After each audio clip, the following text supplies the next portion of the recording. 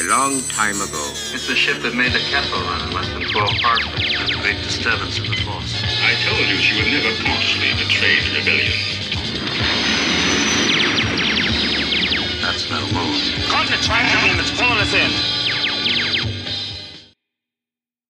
Long time ago, in a galaxy far, far away, there exists a state of cosmic civil war. A brave alliance of underground freedom fighters has challenged the tyranny and oppression of the awesome galactic empire. This is their story. Stan Lee presents Star Wars, the greatest space fantasy of all.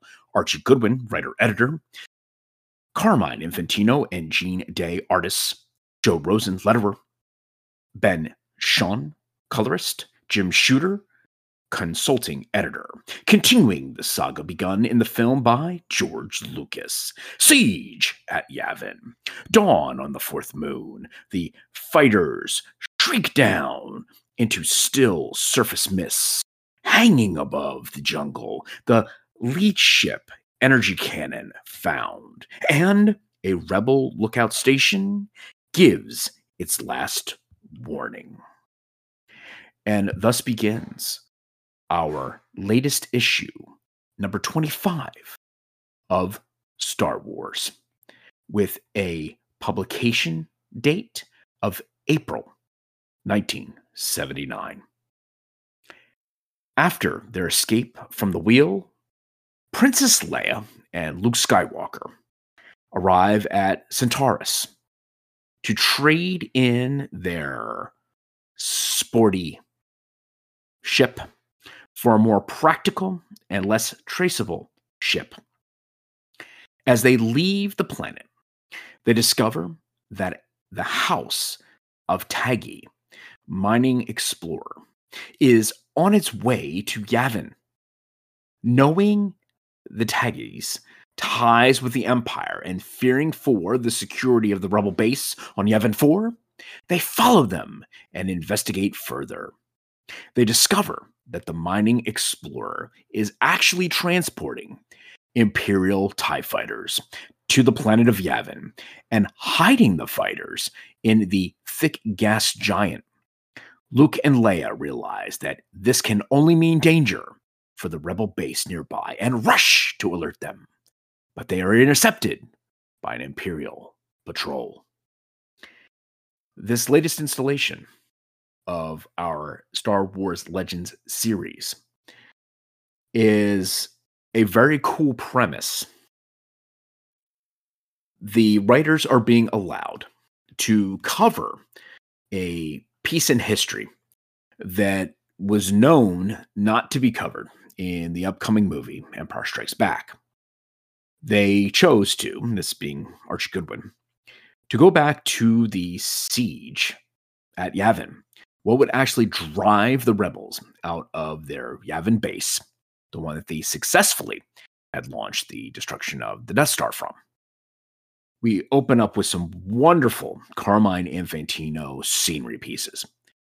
I have really been impressed with everything that Carmine has done as it relates to the spaceship battles. He also does a fantastic job with scenery and scenescapes. And to see the rebel base here on Yavin drawn out, the TIE fighters going up there to do battle with the X-Wings and the launching of all of the rebel craft and those X-Wings really going after those TIE fighters as they're coming down on them. And to actually then see the rebels win, launch the rest of their ships out, and vacate the Yavin base. But it would come at a huge, huge cost. We have some old friends from A New Hope that show up here. We have our general there, General Dodonna, and he's explaining what's going on here. And if you remember, General Dodonna was the one who described what they would have to do going down the trench and then launching of those photon torpedoes into the Death Star in order to blow it up. So he's back again, and he's describing here how mysteriously all these TIE fighters keep showing up. and how they have really done quite a bit of damage to the X-Wings and other ships in the Armada that they're trying to launch off of Yavin to then go find a new rebel base. We then turn to Luke and Leia, and we get our first glimpse into used car salesman culture as it relates to the Star Wars world. We are introduced to Jorman Thode, the planet's largest dealer in used starcraft. And this guy is quite the piece of work.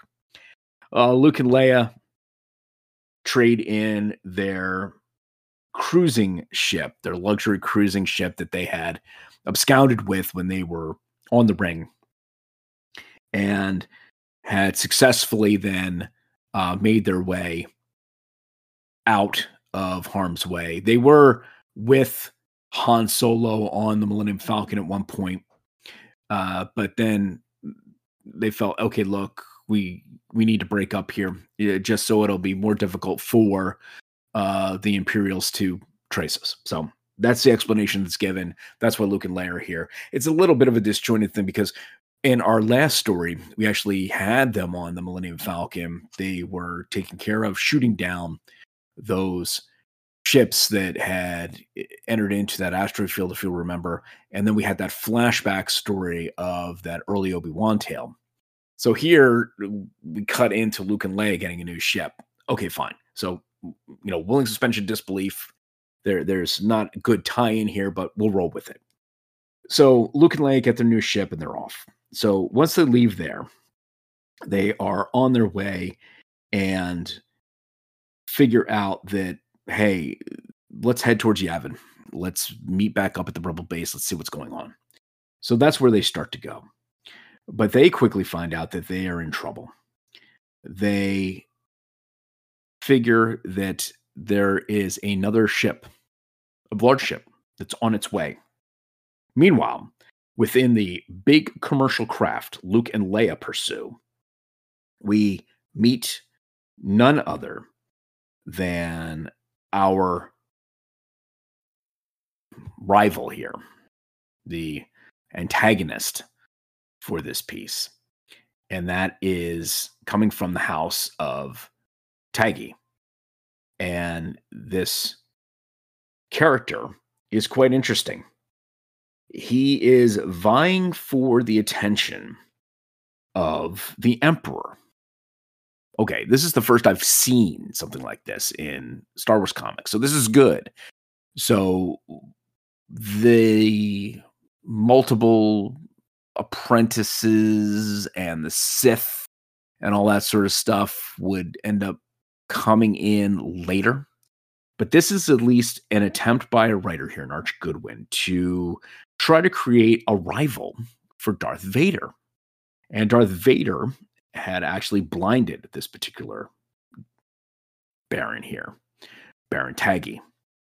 And he is training to do battle in anticipation of meeting up with Darth Vader eventually.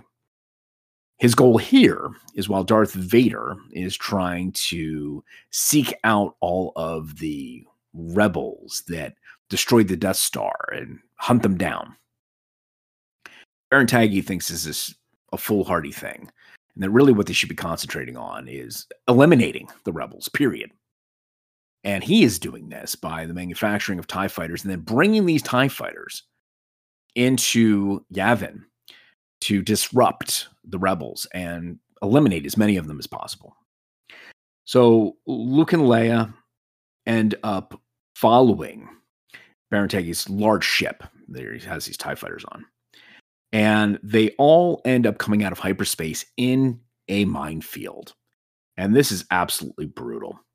So Luke and Leia man the guns on their new ship. Luke in the front, Leia guns in the back, and they just start blowing up mines in order to survive. What's quite amusing about this is that unbeknownst to Archie Goodwin, I'm certain, because George Lucas was pretty tight-lipped with regard to his scripting for Star Wars, you have this continuation of a budding romance between Leia and Luke, or maybe even perhaps a love triangle between Han, Luke, and Leia. But in this one, you actually have a kiss, from Princess Leia to Luke saying, "Thanks, Flyboy." And then the timely interruption by C-3PO saying, "Princess, Master Luke, R2 and I have all damage under control, but," he reports, "all scanning and tracking equipment have gone berserk. No wonder.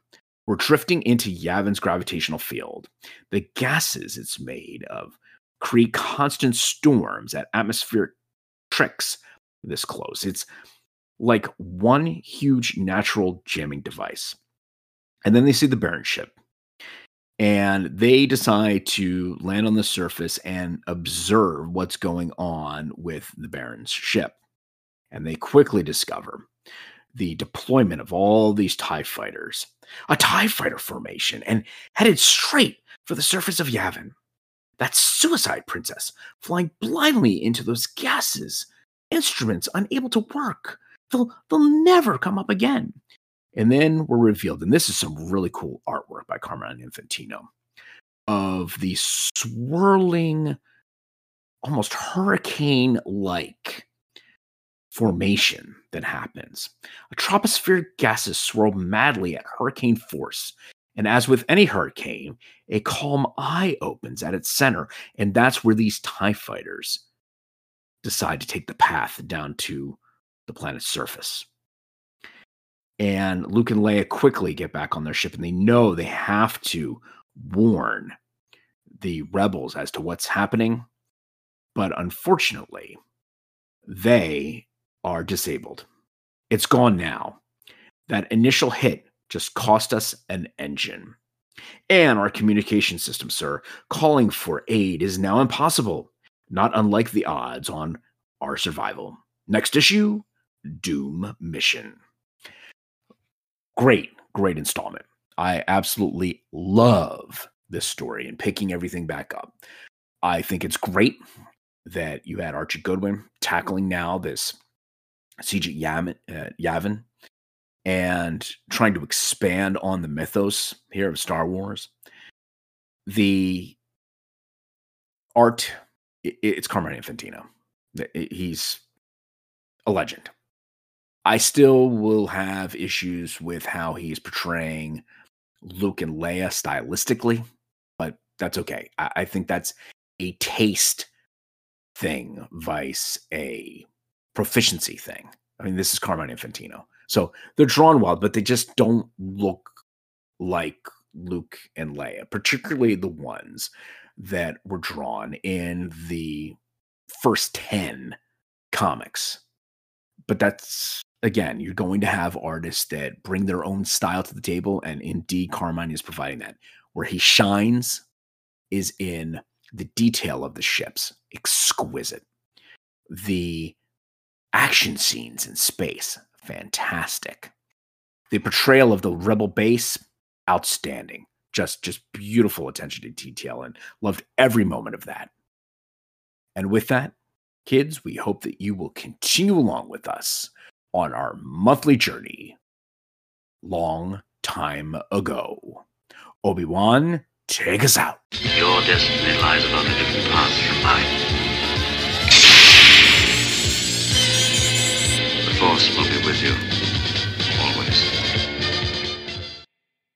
This Marvel Legends comic book series is dedicated in loving memory of Charles Lippincott, who George Lucas hired in late 1975 to join the first Star Wars production as Vice President of Advertising, Publicity, Promotion, and Merchandising. To quote George, Charlie was one of the founding pillars of the Star Wars films and phenomenon. He began in earnest the concept of licensing motion pictures at a time when only other company doing so was Disney. Charlie was the one who said early on that we can make this work, and was the first person to both develop Star Wars licensing and engage with the fans. He had insights into marketing and public relations that were truly unparalleled, and prime example of that is San Diego Comic-Con today. day. Charlie is widely credited for setting the trajectory of Star Wars fandom, with his grassroots-style convention presentations beginning in 1976, well before the release of the first film. Those early appearances included Mark Hamill, who accompanied Charlie on a promotional tour for Star Wars. This barnstorming of conventions celebrating science fiction, fantasy, and comic books resulted in movie theaters welcoming large crowds of fans on Star Wars opening day, due in large part to Charlie's early promotional efforts. In addition, Charlie sought out the very first comic book and toy deals with Marvel and Kenner, now Hasbro, respectively. Two iconic legacies that continue to this day. Thank you, Charlie, for Star Wars comics becoming a reality, and that's what this Legends series